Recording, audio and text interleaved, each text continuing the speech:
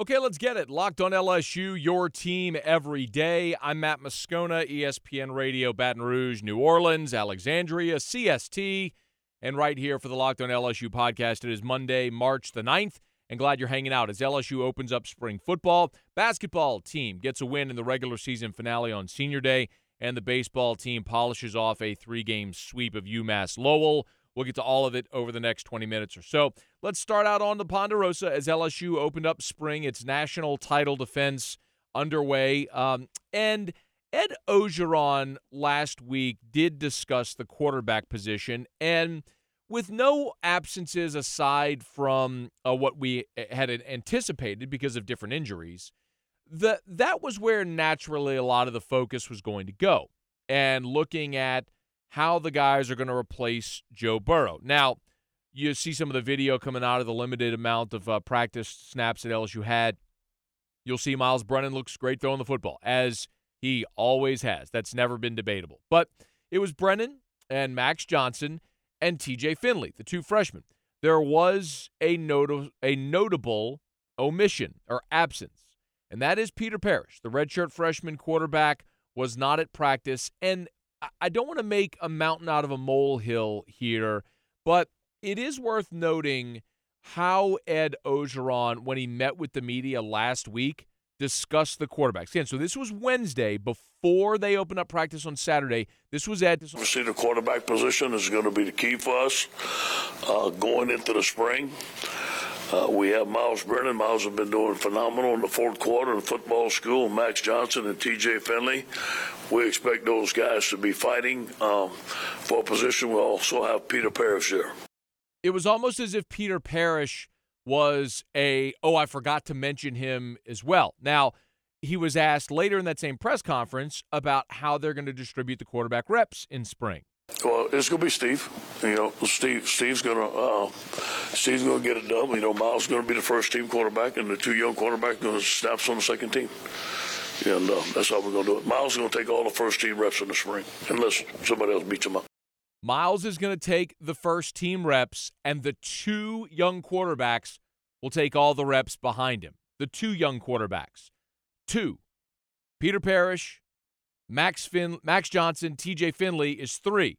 Two young quarterbacks are the two that were on the field in Max Johnson and TJ Finley. So I think it is very fair at this point, based on what Ed Orgeron didn't say there and just the very fact that Peter Parrish was not on the practice field on Saturday, to wonder what Peter Parrish's future at LSU is going to be.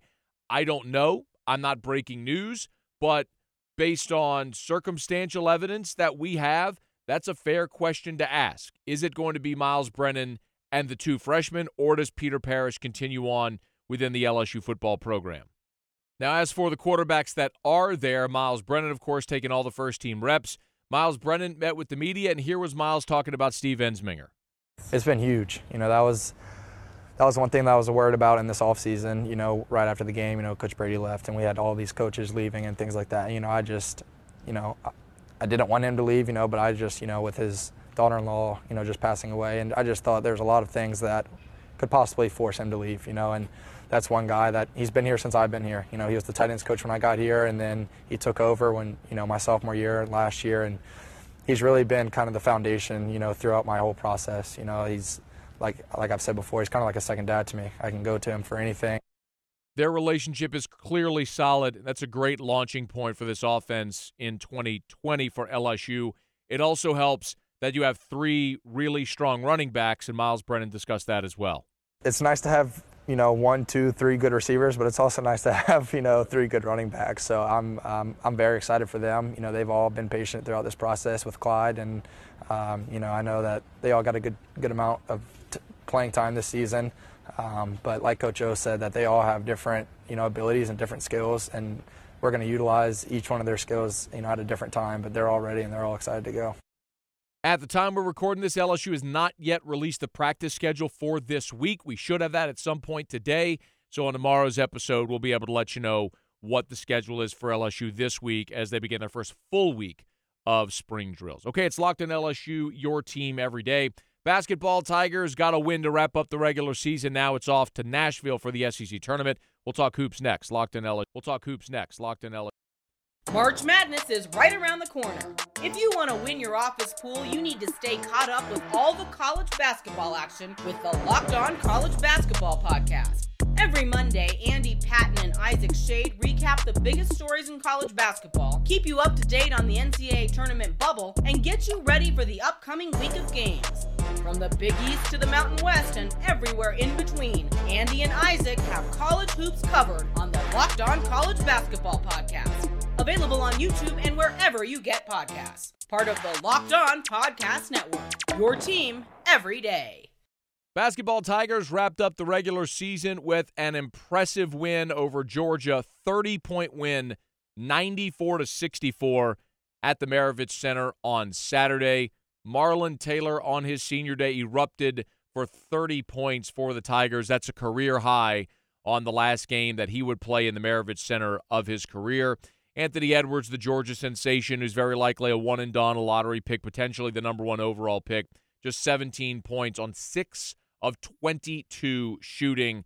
LSU defensively probably played their best game of the year. Now, Georgia's just 15-16, as we talked about. That's not a very good basketball team. They've got a dominant player in Edwards, but if you find a way to neutralize him, there just isn't really much else Georgia can do in the way of scoring, and that showed. The things that we often look at, rebounding and the free throw statistic, wasn't as big of a one-sided affair as the final score would indicate. LSU out-rebounded Georgia 39-36, and at the free throw line, LSU 15 of 19, Georgia 11 of 14. So LSU made one more free throw than Georgia attempted, but that was still very much a push there. Ultimately, though, the biggest difference in this ball game is when you look at field goal percentage. Georgia just 36% from the floor. LSU 57% from the floor. The Tigers shot 52% from three, going 11 of 21. Georgia just 3 of 26. LSU made a lot of shots. Georgia couldn't throw it in the ocean from the beach. It was just that kind of day offensively for the Tigers as they pounded the paint, they got around the rim, and they finished around the rim. And LSU, when they do that, is at their best. Will Wade talking about the win. Good win. Played well. Guarded. Marlon, unbelievable. I know he'll get a bunch of credit for the 30 points, but he did a tremendous job defensively as well. Did a really, really good job defensively to play 37 minutes like he did and exert himself on both ends of the court. I thought Skylar did a great job in the first half, kind of getting us going. I thought Cortez Cooper and Andre Hyatt played really, really well in the first half for us. Hyatt's 3 was big. Got a little putback on a layup, and Coop made a layup. I thought those guys played very, very well for us as well. Javante almost had a triple-double. Played tremendous. So it was just all-around good team win. We did a pretty good job guarding them for the most part as well. Glad Will Wade mentioned Marlon Taylor's defense because if you watch the game, that was the biggest key. And that was the key for LSU a year ago. It was a given. Whoever LSU was playing, Marlon Taylor would find that team's best scorer and live in his grill for 40 minutes. That was Marlon Taylor's assignment. Everybody knew it going in, and he was spectacular at it. Now, I don't know if the foot injury this year slowed him to the point where it's just now that he feels like he's rounding into shape, or maybe it was just that Georgia wasn't a great basketball team. Possibly and the emotion of senior day, possibly the combination of both. But if that Marlon Taylor shows up for LSU in the postseason, this is an LSU team that could beat anybody in the SEC tournament, could certainly see its draw on Selection Sunday improve to the point where it wouldn't be a surprise to see LSU play into the second weekend of the tournament if they defend. It's what we talked about all year this season. LSU defensively has been atrocious. Well, if Marlon Taylor is running guys off the three-point line and contesting shots, then all of a sudden that improves what is your biggest weakness. I mean, you're allowing 73 points a game. That's 282nd in the country. It's just not going to be good enough. So let's see if LSU can defend in the SEC tournament. They are the 3 seed going to Nashville, and they will play Vanderbilt and Arkansas will play on Wednesday. The winner will play South Carolina. The winner of that game will get LSU on Friday night in Nashville, provided the tournament doesn't move out of Nashville. There has been some discussion with the SEC because of the threat of coronavirus, of the tournament possibly moving. Nothing as of now as we are discussing this right now, recording this podcast. But Will Wade did discuss getting his team ready for the SEC tournament. The hardest game to win is the first one. You've got to win the first one. And so, like that Friday game, you got to put everything in it because that's the one game where the other team kind of has the advantage. They played the day before. Now they're going to get a little tireder as the game goes on, but you've got to get off to a good start in those games because they've played. They're a little bit more experienced. You know, it's a tough game, that first game, and so we got to put everything into win. Once you win that first one, you just kind of get it rolling downhill from there. But LSU, of course, bowed out in the SEC tournament, their SEC tournament opener last year against Florida in Nashville, but still, of course, went on to the Sweet 16. But Will Wade still knows that his team heading to Nashville, heading into the postseason, has to improve. You know, we've got to play better. I don't think we hadn't won a game in the tournament since we've been here in the SEC tournament. Skyler told me today I don't think they've won one. I don't think he's won a game in the SEC tournament. So, you know, that's something else we need to check off. I don't think we've won the tournament one time, right? 1980 at LSU. So it's not like we've been, you know, just stellar in the thing. You know, I mean, we've got a chance. We got a chance. Anytime you get a double bye, you're one of the top 4 teams. I think we tied for we're the 3rd seed, right? You know, you got a puncher's chance, and so we got to put everything we got into the first game against whoever that may be. We've got to play as well as we can in that first game, and then get things moving downhill from there. But it's exciting. It's good. We've got a good team. We've got as good a shot as anybody else who rolls into Nashville. LSU is certainly capable of winning 3 games in Nashville. There is no team in the SEC that is head and shoulders above everybody else. Of course, Kentucky won the league title, but we just saw Kentucky lose to Tennessee and was on the ropes against Florida down in Gainesville on Saturday. So good opportunity for LSU if they can win on Friday to move into the weekend and possibly score a big win over either Auburn or Kentucky. And it would take that kind of win, I think, to move LSU up in the bracket off of what is likely that 8 or 9 game. All right, it's Locked on LSU, your team every day. If you've not done so yet, please subscribe to the podcast on whatever podcast platform you listen. We appreciate it greatly. Rate us on iTunes, leave a review. All of that is just incredibly helpful as we grow and scale. So thank you, thank you, thank you, thank you. Let me knock out our final break. We'll come back, talk about LSU's 3-game sweep of UMass Lowell. Stick around. They don't always go exactly as planned.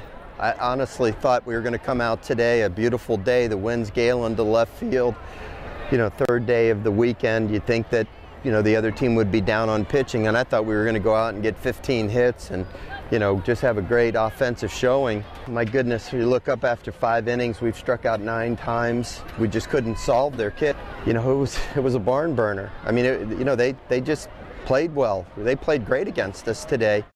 Paul Mainieri, after LSU's win on Sunday, 6-4 over UMass Lowell, as LSU did complete the 3-game sweep, its first 3-game sweep of the season, which was really great to see for the Tigers, and somewhat of a get-right series after a disappointing weekend in Houston last weekend.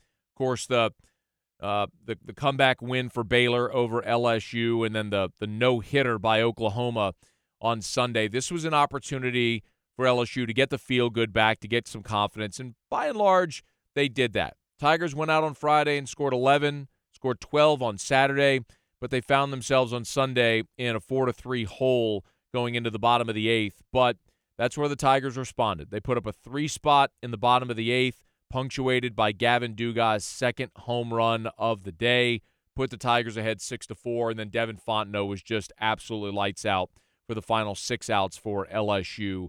His dominant best in 2 innings with 4 strikeouts. He faced the minimum.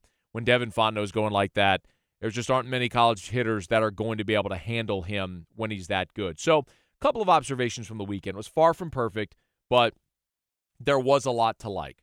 Let me start with the biggest superlative on the mound, and it has to be Jaden Hill. So on Saturday, Landon Marceau goes 5 innings, and Paul Mainieri decides, since they had not used Hill yet, to hand the ball to Jaden Hill. So Hill pitched the 6th and the 7th and the 8th and the 9th. Jaden Hill pitched 4 perfect innings of baseball. 12 up, 12 down for Jaden Hill against UMass Lowell on Saturday. It was a sight to behold. He earned the save in the ball game it is rare that you see a 4-inning save. But that's what Jaden Hill gave LSU. After last weekend against Texas, pitching 3 innings of shutout, no-hit baseball with, I believe, 8 strikeouts. Either way, there's this question that a lot of people are asking right now with Jaden Hill, if you should move him into the rotation. And I'm going to pump the brakes on that one for this reason. Right now, Henry, Marceau, Labus, you have 3 competent, at times dominant, starting pitchers. Jaden Hill undoubtedly is your best arm. He is. And so there is a school of thought that says put your best arm in the rotation so you can maximize him for a game. And I understand that. But if you move Jaden Hill into the rotation, and let's say Labus bumps out, your bullpen is not as dominant with Labus in it as opposed to Hill. If the 3 guys we already mentioned stay in the rotation, you've got 3 guys that have proven they can win. Cole Henry can beat any Friday guy. Landon Marceau can beat any Saturday guy. And A.J. Labus, who threw 7 innings of no-hit baseball in Houston last week, certainly is good enough to beat anybody's number 3. So you're good in the rotation. And this might sound a bit contradictory because last year I liked the idea of moving Zach Hess to the rotation because he was your best arm. The difference is you didn't have options last year. It was a merry-go-round. It was musical chairs in the rotation because LSU didn't have anybody they felt like they could rely on. You needed Hess at the front of your rotation, and it was ultimately a role he wasn't suited for. But you've got 3 starting pitchers now that are competent. Now, next year, Jaden Hill is very likely your Friday guy. Cole Henry is a draft-eligible sophomore, so if he leaves, Jaden Hill's likely your Friday guy next year. But I think what Paul Mainieri is doing is he's extending Jaden Hill now to see, okay, if one of these guys falters and we need to move Hill into the rotation, let's make sure that he's still got the same velocity, same command through the second time through the order as he does in those first 15 or 20 pitches. But if you have the opportunity to give the ball to Cole Henry and say, go give me 6 or 7 innings, and if he can exit with a lead on a Friday night, and you can give the ball to Jaden Hill, and for all intents and purposes, that game is over, that's a weapon that nobody else really has. Now, some have said, well, what about Devin Fontenot? Well, Fontenot is your closer. Fontenot is a guy that you'd like to bring in the 9th inning a couple of times a weekend if you needed him to be able to use in multiple games. That's not how Paul Mainieri is using Jaden Hill. They're in very different roles right now. I don't think you want to make Jaden Hill your 1-inning closer because clearly he can give you more than that. But this makes you so much more dangerous when you can have a lead even into the 5th inning, and then for all intents and purposes, the game is over if you give the ball to Jaden Hill. So as of now, I like it as it is. You've got 3 really good starting pitchers, and Hill, Fontenot, Beck, Vetmeyer, possibly Kamen or Hasty, George, they make you dominant in your bullpen with the number of arms that you can count on. So I like sticking with it as it is.